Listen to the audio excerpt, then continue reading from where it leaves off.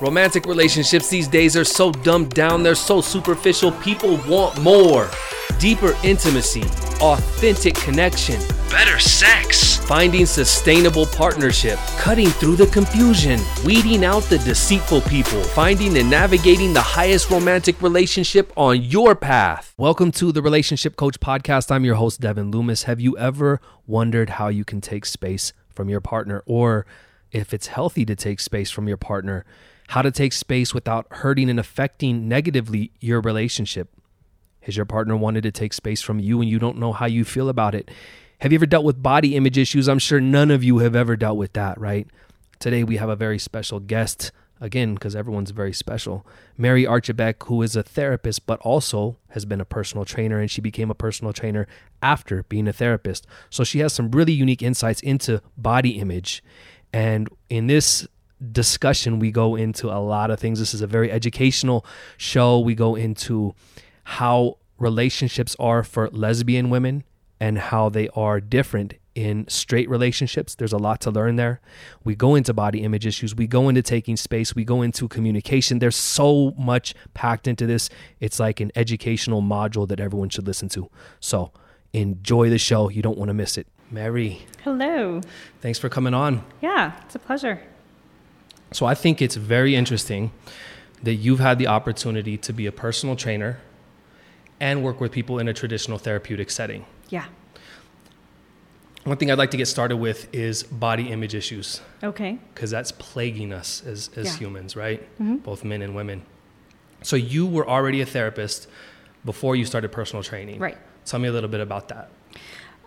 So I always, well, not always, but I started using exercise as a form of therapy for myself. And I found it just really empowering and helpful to get that natural dopamine in that way. And it did. It helped the way I felt about myself. It helped for me to feel strong, and it balanced me out. So I was just enjoying the benefits of it so much that I decided, well, maybe I should get certified in this and make sure that I actually am doing it right and all of that. And so I just did that purely for personal enrichment. I just wanted to improve the quality of my own workouts. That was my original intention when I got certified. Plus, I just felt like that's a great way to measure what I'm doing, and you know what I mean, just having that is like a little bucket list thing. So then I got certified, and then after that, I just was like, wow, maybe I should use this. And after I got the certification, then I got certified in kettlebells and TRX and these other functional total body workouts that I believe in, because I do believe that it helps improve the quality of our lives when we can be functional, right? And so then I did those other certifications, and then decided to actually, well, maybe I should use what I know to help people and combine what I know about behavior with exercise and work with clients in a gym setting. And so then I did. And it was awesome. I worked with everything from 20-year-olds to 80-year-olds and everything in between. And it was very, very rewarding. And because my approach to wellness is very much body, mind, spirit. I feel like we can't separate those out. One spills into the other, and they all affect each other. So that's where I see the benefit of exercise combined with the emotional, mental health stuff, along with spirituality. I feel like it all comes together to make us a whole being, and we benefit from all of them. So that's my approach. That's interesting, that integration aspect that so many people miss out. So a lot of people that are dealing with body image issues, they'll go to one thing, which is specifically dieting. Correct. And exercise. Exactly. And how often does that alone work? Pretty much never, right? And not only that, but it's also the why. So when I work with my clients, which most of the time it's females, right? That in therapy will tell me one of their goals is to lose weight. And we talk about why do you want to lose weight? Because it comes down to a lot of times these women and girls are approaching it from a place of lack and a place of well, I don't like the way I look, or I don't like my body, or, and so I help them reframe that to, I want to lose weight because I want to be healthy, and infuse more meaning into the goal, right? And make it more of a lifestyle than this temporary thing. Because if you're coming at this goal from, I'm doing this because I don't like who I am, right? And I help them to come at it instead from, I want to be healthy because I love who I am, or because I like my body, or I love my body, or I care about my body, even if they can't be at the place of I love my body yet. But like, because I care about myself, I want to lose weight, versus because I don't like my body, I want to lose weight, which at that point it feels like a punishment. Right. I wouldn't want to work out either if that's what I was telling myself, right? But instead, if I tell myself, gosh, I really enjoy my health, I really enjoy my body, I enjoy having a good quality of life, that's why I'm going to the gym today, that's why I'm going hiking today, because I want to improve my quality of life. Now that's a much bigger concept, and that's going to take people a lot farther than I don't like my body, right? Because they'll burn out. Indeed, they'll burn out, and it does. It feels like punishment and sacrifice, and I'm doing this to punish myself because I don't like myself, and that is not a great way to approach any goal. So it's kind of just coming at it from that other place of like coming, this is more of a lifestyle change and not something temporary, because also it's temporary. Well, then what happens when you lose the 10 pounds? Then what? And then the other piece of all of this goes back to that idea of, are you improving your outside or your inside? Right? So even then, even if you achieve that outer goal, well, then what? Whether we're talking about achieving like goals around work or looks or any of those things, but those things are often moving targets. And we can improve our circumstances without improving who we are on the inside and still be left feeling very empty. Very true. Yeah. And so then there's that thing too, where like, oh my God, I killed myself to lose all this weight. And I see this all the time. And then these women lose all this weight and they're still unhappy. And they still have like what we call fat girl mentality, or even people that maybe have achieved success financially still have poverty mentality because their insides haven't caught up with the outside. So this again is where the integration is so important. And it's also so important to what you said, go within. Indeed. If we're uncomfortable with the external, the first thing is to go inside. Absolutely. Yeah. Absolutely. And so it is so important to do that, to go within and to look at ourselves within and get to know ourselves within, and not just measure ourselves on the outside. And even in that regard, redefining beauty. What does beauty mean? Oh, yes. Right? Yes. Yeah. Yes. Yeah. Because a lot of times people will even achieve a certain level of excellence with their body. Totally. And then they'll lose it, and then they're back to square one. So if they're reliant on the way that the physical body looks for their self-esteem or their comfort, that can go away. Absolutely. If it's based off that. It's definitely a moving target that we don't want to rely on. We don't want our worth to rely on that, because that does change over time, right? And it's trust me, I have some of the most gorgeous clients ever, from models to, and it doesn't mean they're happy. And Right. I have some of the most financially successful clients, men, who that doesn't make them happy either, so you come to find out that external stuff, those external goals, it's kind of a false promise that society sells us that we buy into sometimes. Yes. It's like, well, if I were to look this way, then I'd be happy, or if I were to make this much money, then I'd be happy. And that's a lie, basically. It is. Yeah. It is. And so really coming at it from these other aspects, really working on who we are. And then if you're beautiful, well, then that's just a bonus, right? And if you have money on top of liking who you are on the inside, then that's just a bonus. But really it's about raising our vibration, improving our character, all of those things that make up who we are, really being clear about our value system and being driven from that place. So talking about the vibration, yeah, that one struck a chord with me. Tell me more about the spiritual integration, okay, specifically into helping people overcome their discomfort with, it's so crazy how many of us feel uncomfortable living in this physical body. The stress, the inflammation that carries. Tell me more about how the spiritual aspect comes in to helping us in that area. So the spiritual piece is something that gives our life more meaning. And that can be something different for everybody, right? Whatever they want to call that. But something that is bigger than us. And it's so interesting because a lot of people have a hard time with this idea of like higher power concept or God.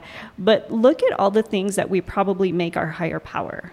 Whether we're making technology our higher power, we're putting faith in Wi-Fi, we can't see that, but yet we have faith in it, right? That it's going to work and it's going to be there for us. Or some people make, people with addictions are probably making substances or alcohol their higher power. Sometimes we make people our higher power. And so look at all the ways that we're already kind of putting faith into things probably we shouldn't be putting faith into, instead of, maybe other areas that would actually be more rewarding to believe in. And even if we just just use nature as our, source of spirituality, getting out there and feeling connected to this, this source, and being disconnected from all of this, right? And going out and connecting with something deeper, whether it's within or something around us, or whether we call it God or spirit or higher power, or any of those things. I feel like it definitely gives life more meaning when we can do that, versus just being like of this world and putting all our faith in whatever circumstances we're in the moment, right? From moment to moment. So I think that it creates a sense of hope and a sense of faith, and kind of just, I think life has to have some sense of meaning for it to feel good. And again, rather than looking at all the other things that we make our higher power, going shopping or, all those other things that leave us oftentimes feeling pretty empty and dissatisfied. And so then we just go from one temporary high to the next temporary high. So would that go more into being integrated and experiencing this life and all that comes with it, the body, but not being attached to it? For sure. And it's about having real connections, right? Versus these false ones. And what are we attaching to?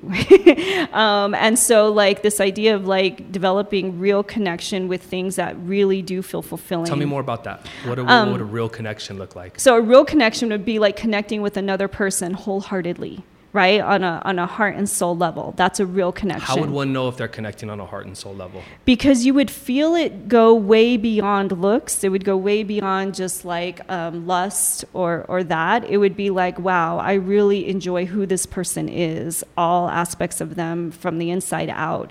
And at that point, it wouldn't even be the outer that you would be really connecting with, right? It would be like the inside. And a state of appreciation and support rather than trying to get. For sure. It would be coming at it again from this deeper level where you're like, wow, this person is amazing. And you can even admire at that point their flaws, all things about this person, right? And really appreciate who they are and be able to be fully present with that person, right? Not just kind of like, oh, they look good, so I want to spend some time with them. But it's really about... Which never brings fulfillment. Does not, no. So it's about really connecting on that deeper level where two people are truly coming together vulnerably and open and connecting on this level that goes beyond the physical, where it's like, wow, I just had like this amazing intellectual connection with this person, or this amazing spiritual connection with this person that could almost even be like transformative. Yes. Right? Yes. So when we're just attached or we're just attracted, there's no transformation happening at that level. Right. Yeah, it looks good and it feels good, but it's not going to stay with you for years to come. You're probably going to forget that, pretty shortly. But when you have a real soul connection with someone, or a real, authentic connection, trust me, that's what I call like a soul shaker, where like from then on, you grew as a result of this experience. You grew as a result of this connection, and maybe even transformed in one way or another. And I think that's the ultimate goal of relationships. Yes. Yes.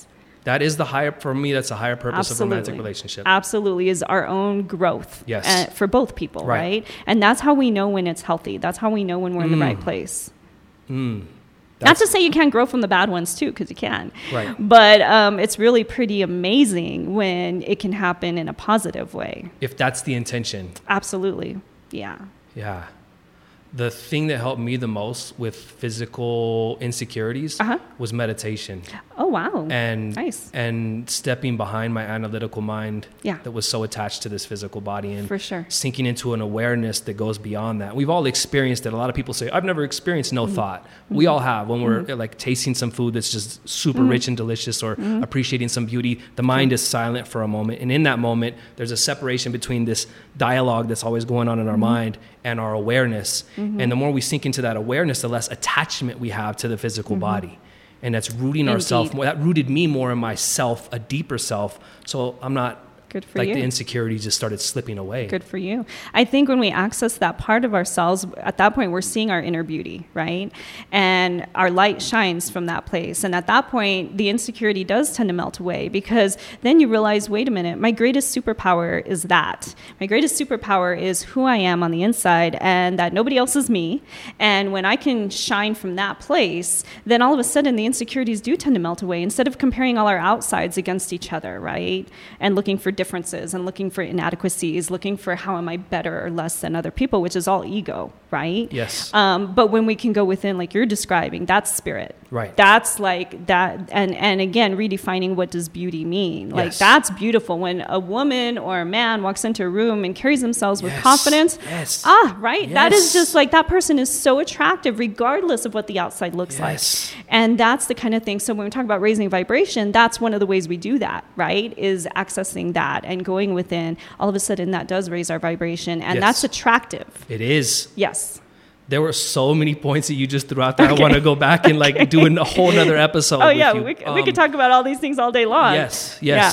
There was two that just popped out Okay. the last end. One is comparison, Yes. and the other one was the beauty and the vibration. So comparison Yes. and using romantic relationships, connections in general, to become more self-aware of what's going on within Right. us. And when we start to utilize that space, when we feel jealousy or we feel ourselves comparing, that's an aspect, that's like a subset of the mind, Sure. the comparative mind. Right. And the goal is to observe that and to start working with that, playing with that, to start sinking away from that, disidentifying with that, or observing it and being mindful and aware of it so that we don't operate from that comparative mind. Right. Right? Absolutely. Because anytime we're comparing, it's probably ego, and there tends to be a sense of lack. Or even if you're comparing the other way and saying, well, I'm better than. Yes, still comparative That's still mind. coming from a place of lack too. Yes. Like I need to feel better about Right. myself, so I need to see how I'm better than the other person, Right. right? And then that creates disconnection. So then that gets in the way of us realizing we're all connected. So now we're looking for differences instead of similarities. Yes. And then that gets in the way of connecting, right? Right. Instead of me seeing that you and I are way more similar than we are different, now I feel connected to you. Versus saying, oh, you're a man and I'm a woman and we're different. No, Right. we're not. We both want happiness. We both have fears. We both have all the same emotions, right? And there are ways to train the mind Right. to operate from a space that's less comparative. Yes, There's absolutely. ways to do that. And again, looking for the similarities is great. Looking for the connections, Yes. being empathetic, being compassionate, seeing this other person as a human being, humanizing them, right? Not just seeing them as their looks or a body part or their achievements, but just really seeing them beneath that we're all having some sort of struggle we're going through. We're all growing. We're all doing the best we can. And in those ways, we're all similar. Yes. And the beauty aspect. Yes. When we do reformat that within ourselves, Right. it does change our vibration and the attraction Completely. that we have. So someone can be perceived as a 10 physically, Sure. but if they feel insecure, Right. it really diminishes that level Completely. of attraction because it just affects everything on the connection level. But if someone is maybe not up to that standard that everyone has in their mind, but they're just comfortable in their body. Right. Oh, men and women, I hope that both of you all listening to this have experienced that. Yeah. I have. Yeah. If we just own ourselves and we're comfortable in that, Absolutely. life gets rich. Absolutely. And it is this idea of redefining what that means, right? And aiming for beauty versus hotness. So right now there's this, I like that. Yeah. So there's a lot of emphasis right now, especially, when we talk about social media and like Instagram models and all that, a lot of these females are aiming to be hot. Yes. And instead of beautiful. And beautiful, like the term beauty really is all encompassing. It's their mind, their heart, their soul, how they treat people, their character, all of those things. And again, developing all of that, right? And then it wouldn't matter how old you are. We could think of like some of these actresses that are older, right? Meryl Streep or people like that, women like that their beauty is timeless and it always will be, just because of like how they carry themselves and who they are in the world. Not just because, and just because you maybe have, a great body part that you're taking pictures of or something like that and reducing yourself to that. That is so sad. That is really, really sad. And I think that all women, we've probably all gone through that at some point in our lives where we used our looks to try to get attention. But at some point, hopefully, as one becomes more self-respecting, they are not so interested in attention as they are respect, right? Because today, I'd much rather be respected than get attention because respect lasts longer.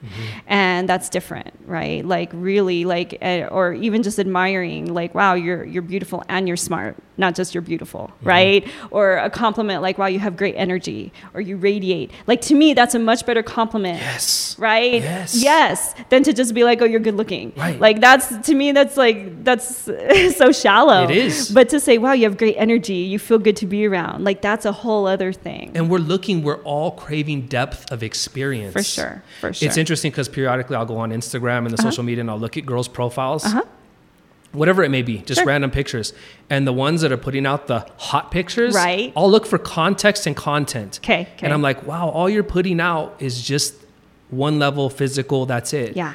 I already know what you're attracting. Indeed. Because someone like myself who's looking for depth and experience, I'm not going to pay any mind to that. I'm not going to pay any attention to that. No, you're not. And and this has been proven.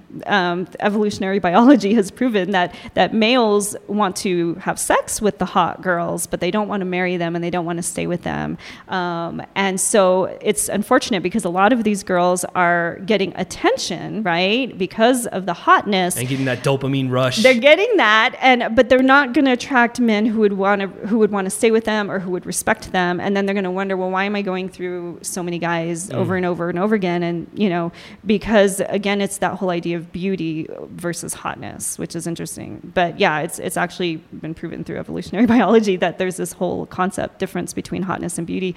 And it's sad because we live in a society where hotness is what is, I think that's what girls go for. They feel like and then guys too, you know what I mean? That's what they notice because men are very visual. So they do notice that, unless it's somebody like you who maybe is looking for something deeper and they're looking for something deeper, right? And actually looking for that context. But we don't want to just present as one-dimensional. So if it's just like, oh, I'm just taking a picture of my body, well, then that's very one-dimensional. Whereas, like you say, you were looking for more than that. Like, at least provide some context. Like, give me something to read that goes with the picture. Yeah. Or, but it's that idea of being multidimensional and not just kind of that integration. Yeah. Are you an integrated being, or are you just operating on the physical level? Right. Yeah. And it's a process, everyone's on their journey for that. And a lot of times it starts with suffering. We just realize we're not getting there. Our heart's calling out for more, and we're not getting it. We don't know why, and that's usually when the journey begins, right? Absolutely. So usually change happens one of two ways, either through pain or through insight, right? And so oftentimes, it's the pain. More often than not. Yeah, more often than not, it's those painful things that we grow the most from, which is why it's kind of like a blessing in disguise, right? Yes. It's like, oh, wow, that difficult thing I went through, that grew me up, and that changed me. And so sometimes we look back and those difficult times are the best things that ever happened to us. And so whether it's a breakup, whether it's some sort of like life thing that feels hard, sometimes you have to just really look for the lesson in that and just know that there's something there that you're meant to learn and that you'll be better because of it afterwards, right? But if you stay stuck in the pain, then you just create more suffering. But if you can look for the lesson, then you create growth. And sometimes you have to just suffer for a while and accept and don't push the suffering and the pain away. Accept it, embody it, feel it, cry, experience it. Totally. So that you can get to those lessons. Totally. And really embracing all of those emotions that you just talked about. Yes, like really welcoming them as they are part of us. Right. They're here to teach us something and not go for the first escape we can find from our feelings. Or distraction. Absolutely. Distractions, because we live in a distracted world right now. Mm-hmm. So how easy is it to do that? And so a lot of times people struggle with being able to tolerate their own feelings. They can't sit with a feeling, right? And so it's like the minute there's a feeling, oh, let me grab, some alcohol, let me grab my phone, let me go look at porn, let me go do something to distract myself from this feeling. And then again, that's not getting to know yourself. That's not being able to be self-compassionate, because you're basically telling yourself when you do that, my feelings don't matter.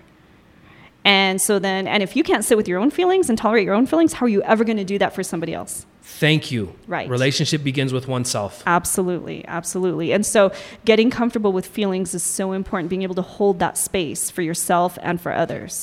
One of the biggest issues I see in romantic relationships, of sustainable romantic relationships, is people are not willing to sit in those uncomfortable feelings. Would you agree? Oh, I completely agree. Completely. And this is the irony, is that that's actually an opportunity to connect. Huge. So it's such a missed opportunity when you don't do that. So when the feeling is there, you want to go all the way in it. Yes. You want to be like, welcome. Thank you for telling me your feelings are hurt. Yes. Let's talk about it. And really go all the way there. And so that's one of the so important things, I think, is that's how you connect emotionally with another person, is when you let them know your feelings matter. And I'm not afraid of your feelings. I'm not going to run from them. And let's just talk about them. Like, and again, that's such a great opportunity to connect that people miss. Instead, they're like, oh, this is going to turn into a fight. Let's avoid it. Let's not go there. Let's not talk about feelings. I don't want to talk about feelings. Yeah. But we have to talk about feelings. If you're going to really have a really meaningful relationship, then you got to welcome all the feelings, and they all matter.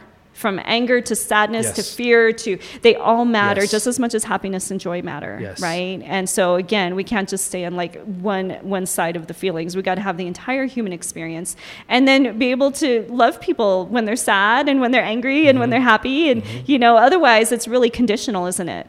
And the more that we're able to sit with our own discomfort, the more we're able to sit with another person's discomfort when we're going through that. Exactly. That goes to vulnerability. Yeah.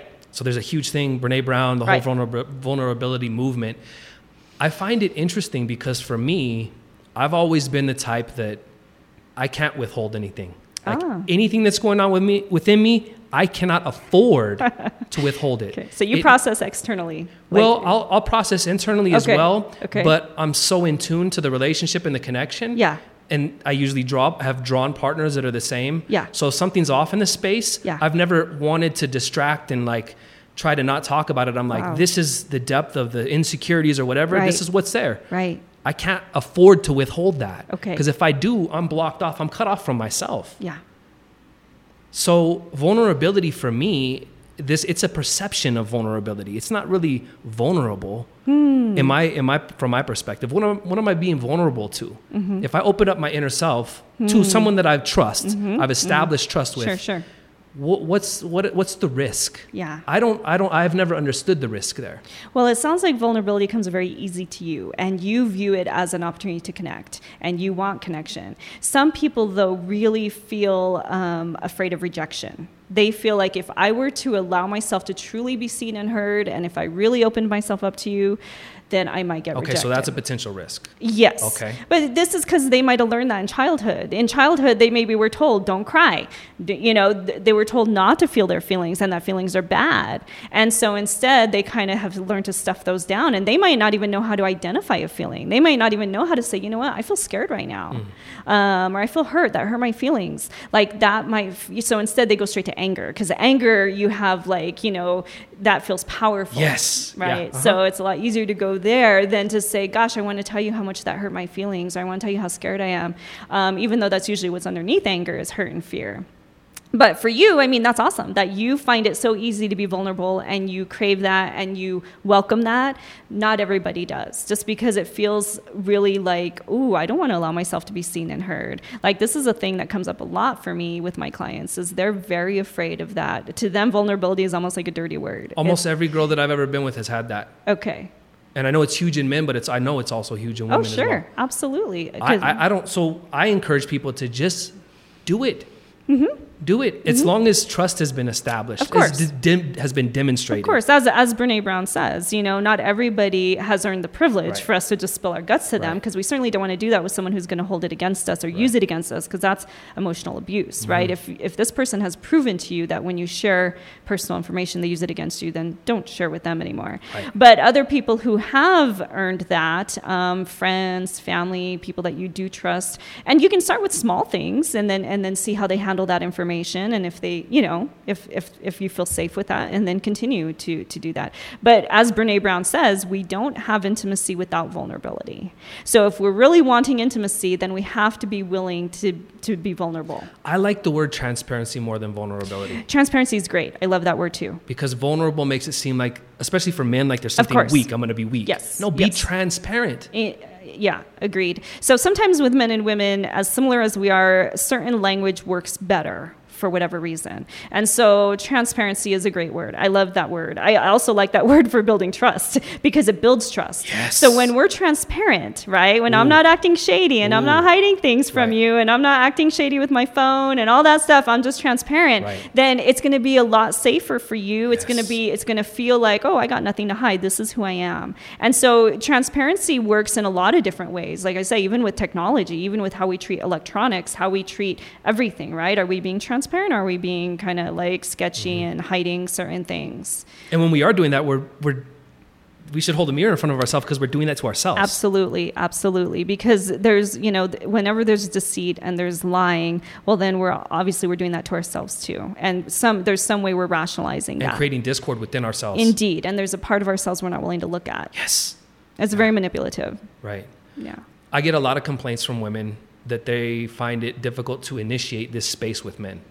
Which space? The space of intimacy, of true intimacy, of unveiling oneself, of connecting, of exploring emotions. What are some of do you experience a lot of that with women having a difficult time initiating that? I definitely have a lot of women who have a hard time receiving that from men. Like they feel like men are not open to that. Right. That men are just closed to that. Yes. And so they kind of don't even know how to it almost seems like the women feel like it's up to them if it's going to happen. Right. And then sometimes they try and then sometimes don't really get much back. So in just even trying to approach it, because a lot of women are just like, I don't even know how to approach. Every time I try to even talk about feelings, they're brushed off. What are some insights that we could offer? Well, anytime we're space? communicating and we want to feel heard and we want to connect with another person, a lot of it has to do with the delivery. So how do we communicate that, right? So, because it's really interesting, because even underneath criticism, probably a lot of times there's a desire to connect, but it's just coming across as critical. So then, of course, if we're talking again with men and women, then he probably might feel criticized, which means he's going to get defensive, and he's not going to connect from that space, and he's not going to even probably want to hear anything that's being said. So being able to present it as like, this is how I feel, versus you this, you that, you always, you never, right? Or also framing it in a positive way, which really people respond very well to positive reinforcement. So I really love it when you do that. I love it when you text me throughout the day. I love it when you show me affection. I love it when you sit and you listen to me talk and give me your quality time. That means a lot to me, So just kind of reinforcing the positives for sure helps, because we all like that. And again, how we communicate it, right? Like, it hurt my feelings when this happened. I would prefer if in the future you would do this, versus it coming across as like an attack. Which that's a huge one. A lot of men say that they always feel attacked. Sure. Do you find that, for me, it's the energetic space that we come from when we're expressing? Of course. Like, even like if you can visualize handing off a ball to the other person, right? Is that ball red and hot? Wow. Does it have a lot? Yeah. Does it have a lot of spikes in it? Yeah. Or is it a soft, calm ball? Because a lot of times the words are important going into like nonviolent communication. They are. But it's also like the energetic state. What type of ball am I passing off? So energy, which, so 90% of communication is nonverbal. Yes. So this is where body language, if I'm sitting here like this, right, versus like, open. And so our body language is important. They say, so even if you could like maybe touch your partner when you're communicating, right? Like put your hand on their leg or hold their hand as you're having this difficult conversation, so that you're letting them know, look, I'm not a threat to you. Because we don't want to come across and perceive each other as opponents or enemies, right? You want to, like you're saying, like kind of like we're a team here. Yes. And if you were my teammate, how would I pass the ball to you, right? And so viewing it as like, okay, it's you, it's us against the problem, not us against each other, and communicating to understand, not communicating to be right, because we're both right. That's very important. So everybody's right, because feelings are not wrong. So even being able to do that, and when we're talking men and women, right? So I think if men could be a little more welcoming of like, okay, I want to understand your feelings, and to just be curious. Curious is huge. It's huge. So if we could just start with curiosity, right? Like, I'm curious. I want to explore. I want to know how you feel. I want to know why you feel that way. I want to know how I can make you feel better. I want to know, like, so if we can just come at it even from that space of curiosity. Yes. You don't have to agree with the feeling in order to be curious about it. Right. You don't have to agree with the feeling in order to validate it and to say, you know what, your feeling matters. Like, your feelings matter. I didn't mean to make you feel that way. But oftentimes we end up getting caught up in arguing the feeling. And then she feels dismissed. And it doesn't feel good, and you don't go anywhere. You don't really get anywhere from that space. And but if men could meet women's emotional needs in this way, it would be a complete game changer. I promise you. And then this goes back to that idea too of like, well, that's what makes you harder to replace in a relationship. So if you can meet a woman's emotional needs, well, golly, I promise you, she's not going to find a lot of people that can do that very easily. Okay. Can she find guys that'll give her attention? Yes. Can she find guys that'll buy her things? Yes. So don't use those things, right? That's not the goal. The goal is to connect with her on this emotional and spiritual level where all of a sudden that makes you very irreplaceable as a partner. And that also takes the man deeper into himself. Indeed. And so he gets to experience deeper connections. He gets to experience deeper, more meaningful relationships as well. Yes. And so he gets the benefit of it too, I promise you. And he will get more sex out of it, I promise you. Because it's the largest sex organ. And better sex. And better sex, exactly. Because it's now there's a connection there. So now it's not just sex, it's actual intimacy, right? Yeah. Largest sex organ in the body is the brain. Yep. And women are very emotional creatures. Yep. So when you can meet a woman's emotional needs, that's like foreplay for us. Yes. Okay. So it's really like more powerful than men realize. And what's interesting about that is I've had friends that were on the porn trip, like even some friends that went to LA and did porn, and they were all about the porn style sex. Right. And then once they started tapping into and doing inner work, their lives changed. They said, I'm relating emotionally now, and my sex life is a completely different world that I never knew existed. And the sex I had before is just like fast food compared to a 5-star meal. Completely. And that's exactly what happens with porn. There's a complete lack of intimacy there, and it's all transactional. And sometimes that can start to create fantasy, like, well, I want to have like porn style sex. I want to have that kind of thing. But yeah, it's very dissatisfying and, left feeling very empty. Men, are you listening? Yeah. Are you listening? You're listening. And, this is the interesting thing is that like my clients with sexual addiction and with porn addiction, we actually call those intimacy disorders because yes. So what's underneath that, ironically, is they actually want intimacy. They crave intimacy, even more so maybe than other people, but they're going about it the wrong way. So that's the interesting thing is they actually want that intimacy and they're robbing themselves of it through porn and these meaningless hookups. Yes. Yeah. Wow. That's powerful stuff. It is powerful stuff, and it's really interesting as you get more and more into it. And I love all of my clients that struggle with that because I'm able to see that part of them that just really wants that so bad. And we all do. Right?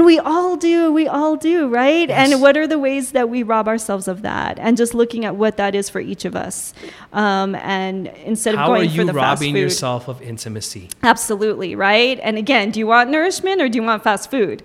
Right? Whether we're talking physical or emotional, satisfaction and the quality of our lives, it's like, well, if I'm going for fast food, I'm not nourishing my body. If I'm going for fast relationships, I'm not nourishing my soul and my heart. And so, are we going to do that or are we going to go for more nourishment, right? Yes. Yeah, we live in a world today where we're overfed and undernourished in every way. Absolutely. So, in relationships as well as physically. And if I ask the question to everyone listening to this, do you want more beauty, more pleasure, more connection, more fulfillment in your life? I mean, almost everyone's going to say yes. Of course. This is the path. Absolutely. Deeper intimacy. Absolutely. True intimacy, not false intimacy. Right. Yeah, I think that's what everybody wants. Yes, we all do. Mm-hmm. We all do. Let's switch topics. Sure. Even though I could go on for that for hours. Okay. What are the main differences between how women show up or how women experience relationships in lesbian relationships compared to male and female relationships? So the biggest. Well, definitely in lesbian relationships, we have two women. Right? So we have two emotional creatures coming together. And so that definitely creates a lot of intensity and passion. And this is why you see or you hear the stereotypes sometimes about women like doing things really quickly in lesbian relationships. Like there's the joke, the U-Haul joke, that like they move in together right away, or they, because things can get so intense because again, you have two emotional creatures that come together and it feels amazing. And then it can almost sometimes become enmeshed and codependent because of that. Because it feels like all of a sudden, wow, this, there's so many of my emotional needs are being met here that this feels amazing. And then it can almost sometimes get out of balance because there's so much of that. So that's one of the things that makes it good. It can also make it challenging at times too, because then you also have these two emotional creatures that, sometimes there can be conflict around that as well. So when it comes to that, I think that there's definitely the emotional piece can be much more powerful when you got two women coming together. What are some of the biggest things that the women should be mindful of when navigating that space? The biggest things that they deal with that really send them off track? Just maintaining a healthy sense of autonomy in the relationship, like not doing the codependent thing, right? Being able to be like, wow, as good as this feels to be in this relationship, I still don't want to lose myself in this. So what would be a marker of like knowing when we've slipped into codependency? When your mood is dependent on the other person. When you're looking to the other person to be like, okay, are you in a good mood or a bad mood? Okay, then now I know if I should be in a good mood or a bad mood. Whereas it's like, okay, I'm sorry you had a hard day. I'm sorry you're in a bad mood. I had a great day. And I'll be supportive of the fact that you're in a bad mood, but I'm not going to take that on. I'm not going to own that, and I'm not going to feel responsible to fix it either, right? And then there's the other things too of like, well, who were you when you met each other? If you were, doing these things when you met this person, did you give up all those things for the relationship, or are you still doing those things? And so when I say like autonomy, being your own individual person, it's like, well, you should not give up your goals and dreams. You should not give up your workouts. You should not give up spending time with your friends.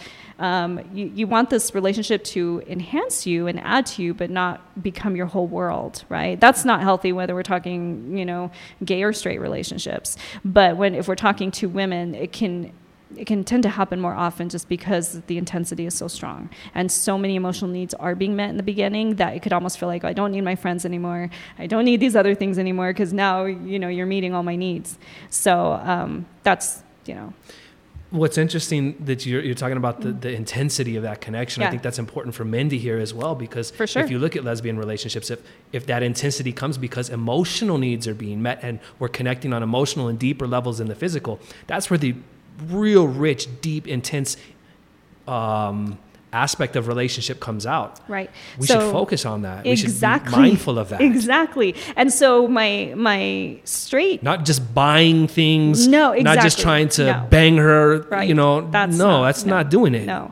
And so like I see this, so I see like my straight female clients that are very happy in their relationships, they will describe their male partners as their best friends.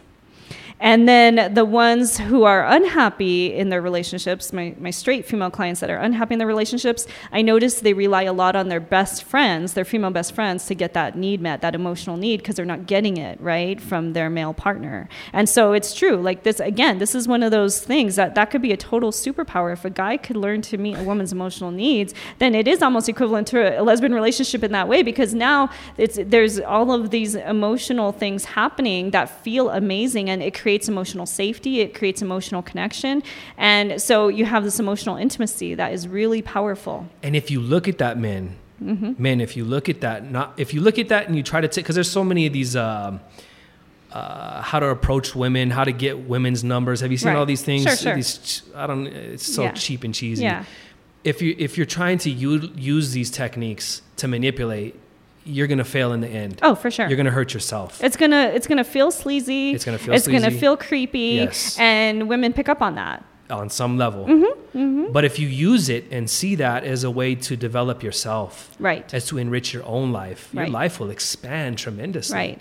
And it's not just, like, as you say, it doesn't just benefit her, it benefits him, because now he has a best friend too. Right. And, what you could, so even if the sex is amazing, right, what are you going to be doing the other hours of the day when you're not having sex? Like, you need to be able to have this other foundation, these other levels where you connect on again, intellectually, emotionally, spiritually, not just physically, not just sexually, right? Intimacy, there's so many different layers of intimacy. Yes. Yeah. So, and as you say, when those things are there, then the sex is even that much better. So that's interesting, because a lot of people, I have this conversation quite a bit. People think they're having amazing sex, and they're not connecting. They don't have a real intimate space. It's just, we have this great sex, and then I, of course, explore it, and there's no emotional connection. There's no real intimacy. And I'm like, and you think you're having great sex? I mean, it might be from their experience. Maybe to them, that's great sex. Yes. But there's a whole other world that exists once that intimacy, once we open up ourselves Yeah. Because you'd be amazed then what happens when a woman feels safe, when a woman feels emotionally safe. You think she's giving you good sex, just wait. Like, yeah. So that goes into a lot of women having problems having orgasms through penetration. Absolutely. One of the biggest reasons, from my experience, is because they're not safe. They don't feel comfortable in their own bodies. Absolutely. There's some disconnect in the mind. Yes. And it's a lot of times with the partner. Sure. So they're holding back. They're holding, and they don't know it. It's on a subconscious level. They may not know it, right? But they're holding back.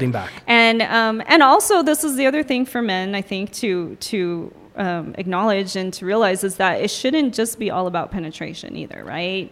I did a whole podcast with. Did you really? Okay. So we have a lot of instruments in the orchestra. Don't just use one. Yes. Like there's so many different things and ways to appreciate a woman's body and to connect with her and to enjoy her and for her to enjoy you. And so if we just go for that one thing, I promise you. So this is again like it's like, well, you know, if you're just going straight for that, yeah, the odds of her enjoying it are probably a lot slimmer than if you really take your time to enjoy her and make her feel safe and use all the different things from touch to kissing to, you know, all the different body parts and kissing her everywhere. Not meditating together. Oh my gosh. Breathing meditating together. Once you get to those deeper spaces, you're in the movies, watching the movies, and you're just fingertips touch. Right. And you're experiencing the levels of, and a lot of people think I'm woo-woo when I say this. Yeah.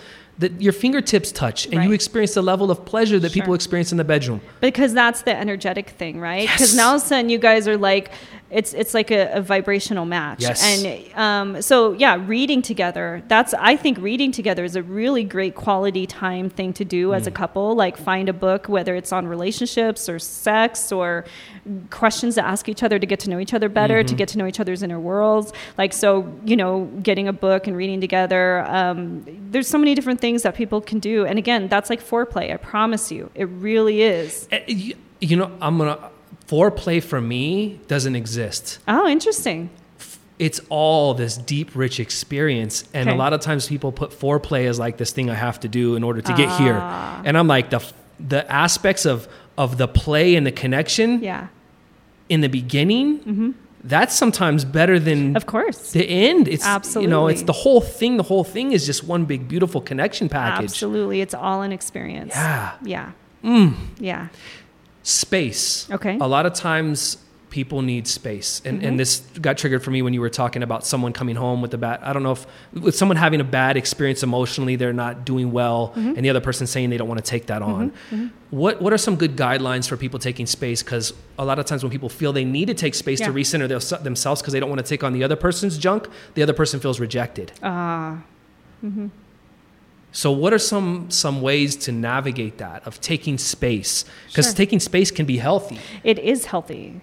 So it's actually a necessity, right? Yes. Like we need, if you think about plants or any other living thing, cannot grow and thrive if there's no space.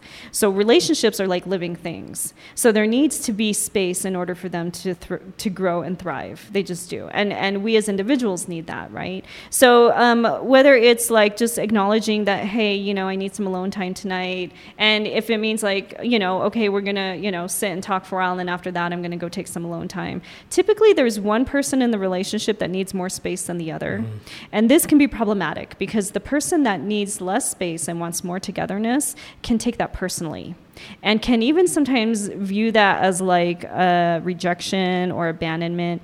And it's not meant to be that way, but this is where kind of getting to know your partner and what their needs are and learning to love them the way they need to be loved is really helpful. And realizing like, wow, okay, you grew up an only child and I grew up in a house of 10 people, so I like all that noise and togetherness, and that might not work for you. You're going to need that alone time from time to time. And knowing that when that person takes that alone time, they actually come back better. Yes. When they come back to the relationship, they come back better. Yes. And so it's actually a good thing for the relationship, and it's a good thing for the other person when your partner takes that alone time, whether it's like, okay, I'm going to go meditate, I'm going to go to the gym, I'm going to go for a walk, and to not view that as a threat. But again, if you love this person, you want them to be their best self.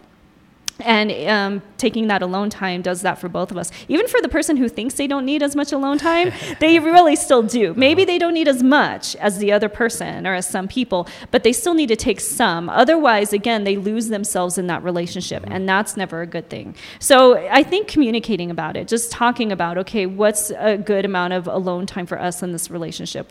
How much alone time do you need? How much alone time do I need? And also expressing when you're going to take space, like, I love you. There's nothing wrong with our connection or us. Absolutely. So it needs to be communicated so that it's not perceived as rejection or like, when are you coming back? You don't just take off and not say when you're coming back, right? You say, okay, I'm going to go for a drive, I'm going to go for a walk, I'm going to go for a run, and I'll be back in an hour. And so you let this person know, and there's nothing wrong, I just need the space. So you don't, you definitely want to communicate that, not leave them in the dark, because that doesn't feel good. I'm just so present with this conversation. It's an awesome conversation. Yeah. I feel very present and just... Yeah. But space, the other thing I would say about that is it's this idea of like an open system versus a closed system. So if we're just in this closed bubble, eventually we exhaust all our resources, right? But if we're in an open system where, that person goes out into the world and they do their thing and they spend time with people, and then they come back, and so does the other person, then when you come back together, you have more to share. You get to talk about your day. You get to talk about what you did with your friends. You get to talk about what you did on your own and what you learned at that class you went to or whatever. And so you're actually bringing new things into the relationship versus if you're just together all the time, having the same experience all the time. Or even if let's say you're at a party and you're just together the whole night and don't even go out and mingle, right? Then you really have nothing to talk about at the end of the party because you had the same experience versus be like, yeah, I had this conversation with so-and-so. It was really great. And you also get to... So research has shown that we actually find our partners more attractive when we get to see them in different contexts. Yes. So if you get to witness your partner across the room talking and laughing, you're going to actually find that more attractive than if they're just attached at your hip the whole night. Because then you don't get to see them in this other context, right? And that might have been what attracted you to them in the first place. Right. But then sometimes we tend to lose that as we get closer and closer together, and then there's no space. And the problem is eventually probably one of the partners will start to feel suffocated in a situation like that. And then they're going to end up taking space in the wrong way. Yep. Yeah. Either by ending the relationship or finding it some other way, and then it won't be good. So better to just communicate about all of this up front.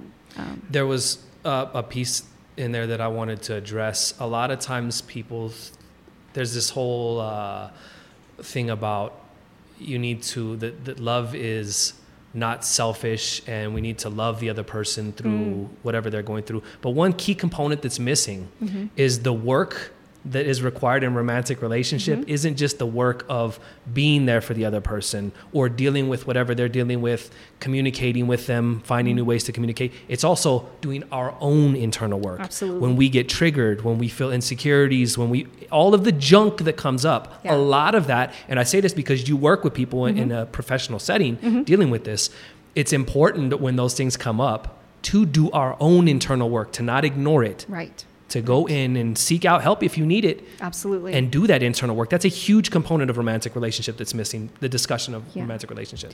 So that's actually the greatest gift you can give your partner. Ooh. Is working on yourself. Yes. Yeah. And some people have a hard time with that because, as you said, they feel that's selfish maybe. But that's actually our own happiness and our own growth is the greatest gift we can give our partners, our family, our kids, everybody in our life will benefit when we're taking care of ourselves and we're at our best. And so it's really important to prioritize that, not just do it, but actually prioritize. Prioritize, yes. So it's not like I'll take care of you. It's like I'll take care of me for you. And then you benefit when I take care of me. And then it's not a threat to the relationship. It's like, wow, that's awesome when you're out there taking care of you because then I know you have more to offer me. It's kind of a selfish thing, actually. Like I like it when my partner takes care of themselves because I know I'm going to benefit at the end of the day, right? Because that's not my job. It's not my job to make this person happy or to help them grow or anything like that. That's our own responsibility to do that. But to know that, so if that means it takes time away from my relationship, if I go to, I don't know, anything that improves who I am, right? Whether it's a support group, people who are in recovery if they're going to 12-step meetings, people who are going to school and they're going to class, people going to the gym. Just know that even if that takes time away from your relationship and your partner, it actually benefits the relationship in the long term. So if we're thinking the end goal and the goal here is to have a long, healthy relationship, well then better to do that, even if it means we miss out on an hour together tonight, you know? Because the ultimate goal is not just that, but also unveil and unfold into the highest versions Correct. of ourselves. Because during that time away, that person's growing. Yeah. Right? And so then again, they get to come back with more growth and a better person. So yeah, exactly. It's not just the time away that's important. It's not just that space. It's what's happening in that space. And if growth is happening in that space, then that's really good, right? For both the individual and the couple. I have a question. What's a good time frame, or what's a good way to understand when it's okay, you're in a good space to initiate a new relationship after an old one? Wow. That's a good question. Because a lot of people want to jump to the rebound relationship, Yeah. or a lot of times they're not sure if the grieving process is over. Sure. And they bring that grieving process over into the new relationship. I know. Which, if it's a really conscious relationship, sometimes that can work. Uh-huh. But can you think of any guidelines or anything that can help people to understand, like, I might be ready to start seeing people again? I think we need to check our motives, right? And so just to be aware, like, okay, if I am going to start dating, why am I dating? Am I dating because I want a distraction from the way I feel? Am I dating because I'm trying to replace my ex already? Am I dating because I don't want to feel my feelings? And am I dating because I want attention? Or am I dating because I am a complete being and I'm in a healthy space and I'm ready to share who I am with another person and I have something to offer them? And I think that, you know, I can do that now, right? And that when I'm with this new person, I won't be thinking about my ex. I won't be comparing them to my ex. I won't be wishing they were my ex. If those things are happening, then you're still not fully ready, I don't think. So it is, right now, it's so easy because we live in this disposable society, right? Where it's like we just go from one to the next to the next. And it's like, wow, so are you just trying to replace that person or replace the way they made you feel, right? Do you really, you know, what is that? And I think it's important to honor the last relationship and to grieve it and to feel those feelings around it, right? Yeah. And to maybe, instead of going out and dating, work on improving who you are. Spend time with friends, spend some time alone, date yourself is what I tell a lot of my clients. Like, do things with yourself, take yourself to a movie, take yourself to your favorite restaurant, like, you know, do things with yourself, get to know yourself, and also reflect on that last relationship. What did I learn from it? How can I be a better partner the next time?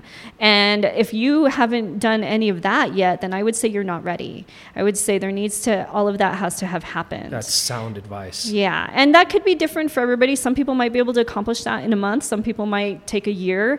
I think also having this kind of conscious celibacy is helpful too, where sometimes people go through a period of choosing to be celibate for a period of time and just work on themselves, work on their relationship with their work on their spirituality, work on themselves in different ways, and have that, because everything is a relationship, right?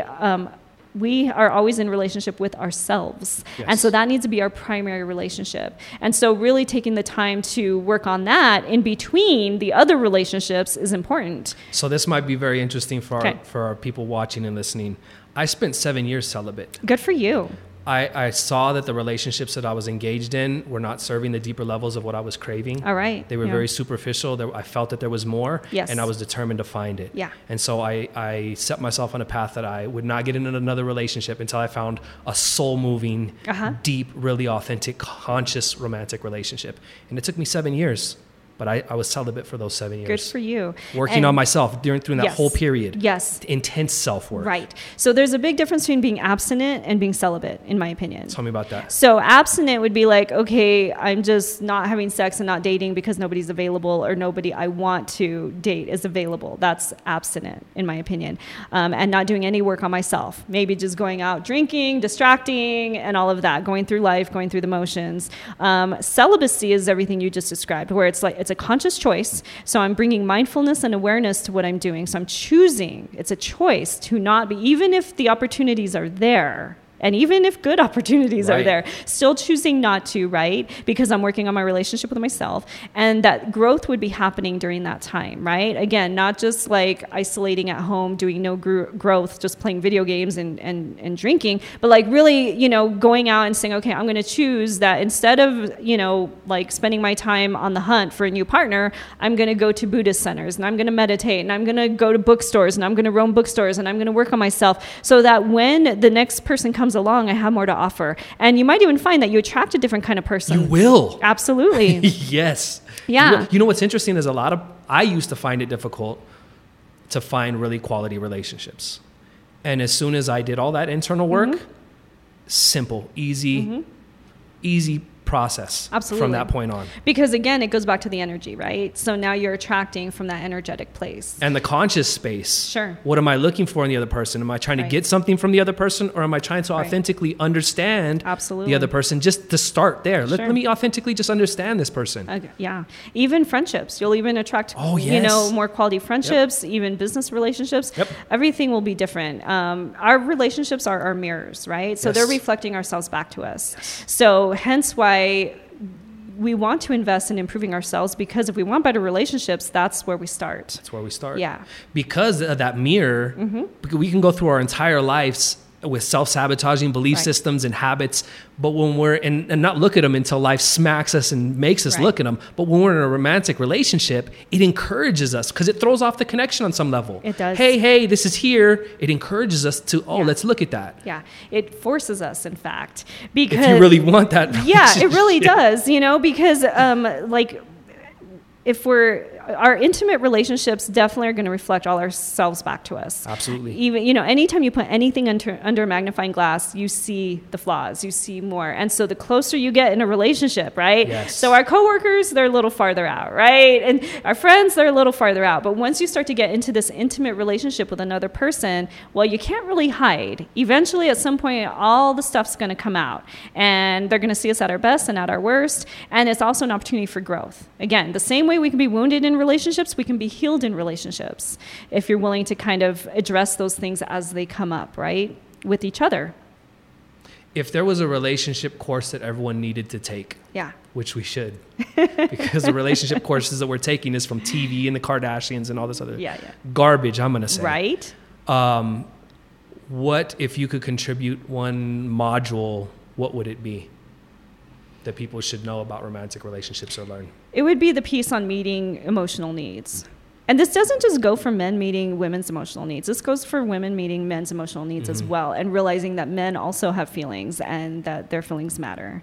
So that would, if I just had one thing to teach everybody, it would be that the power of meeting somebody's emotional needs is a complete game changer. And where does that start? Listening. Not talking, listening. And that includes in the mind. In the mind, listening with your whole heart and soul, and listening non-defensively, listening with curiosity, really, really wanting to understand this other person, really, really wanting to know their inner world, and not feeling threatened by that, but really wanting to go all the way there with them. And so that's what I would say. Beautiful. Beautiful. Well, I think that's a good point to leave this. All right, nice. If anyone wants to find you, where can they look you up? They can search Mary Archibeque on Psychology Today, and they'll find my bio, and they can call me at that number, and I'd be happy to talk with them. It was a pleasure having you. This was a great conversation. It was my pleasure. Thanks. You just got done listening to the Relationship Coach podcast. I hope that you found it interesting, entertaining, and helpful. And speaking of help, if you'd like some help finding and navigating the highest romantic relationship on your path, head on over to therelationshipcoach.com. That's one word, therelationshipcoach.com.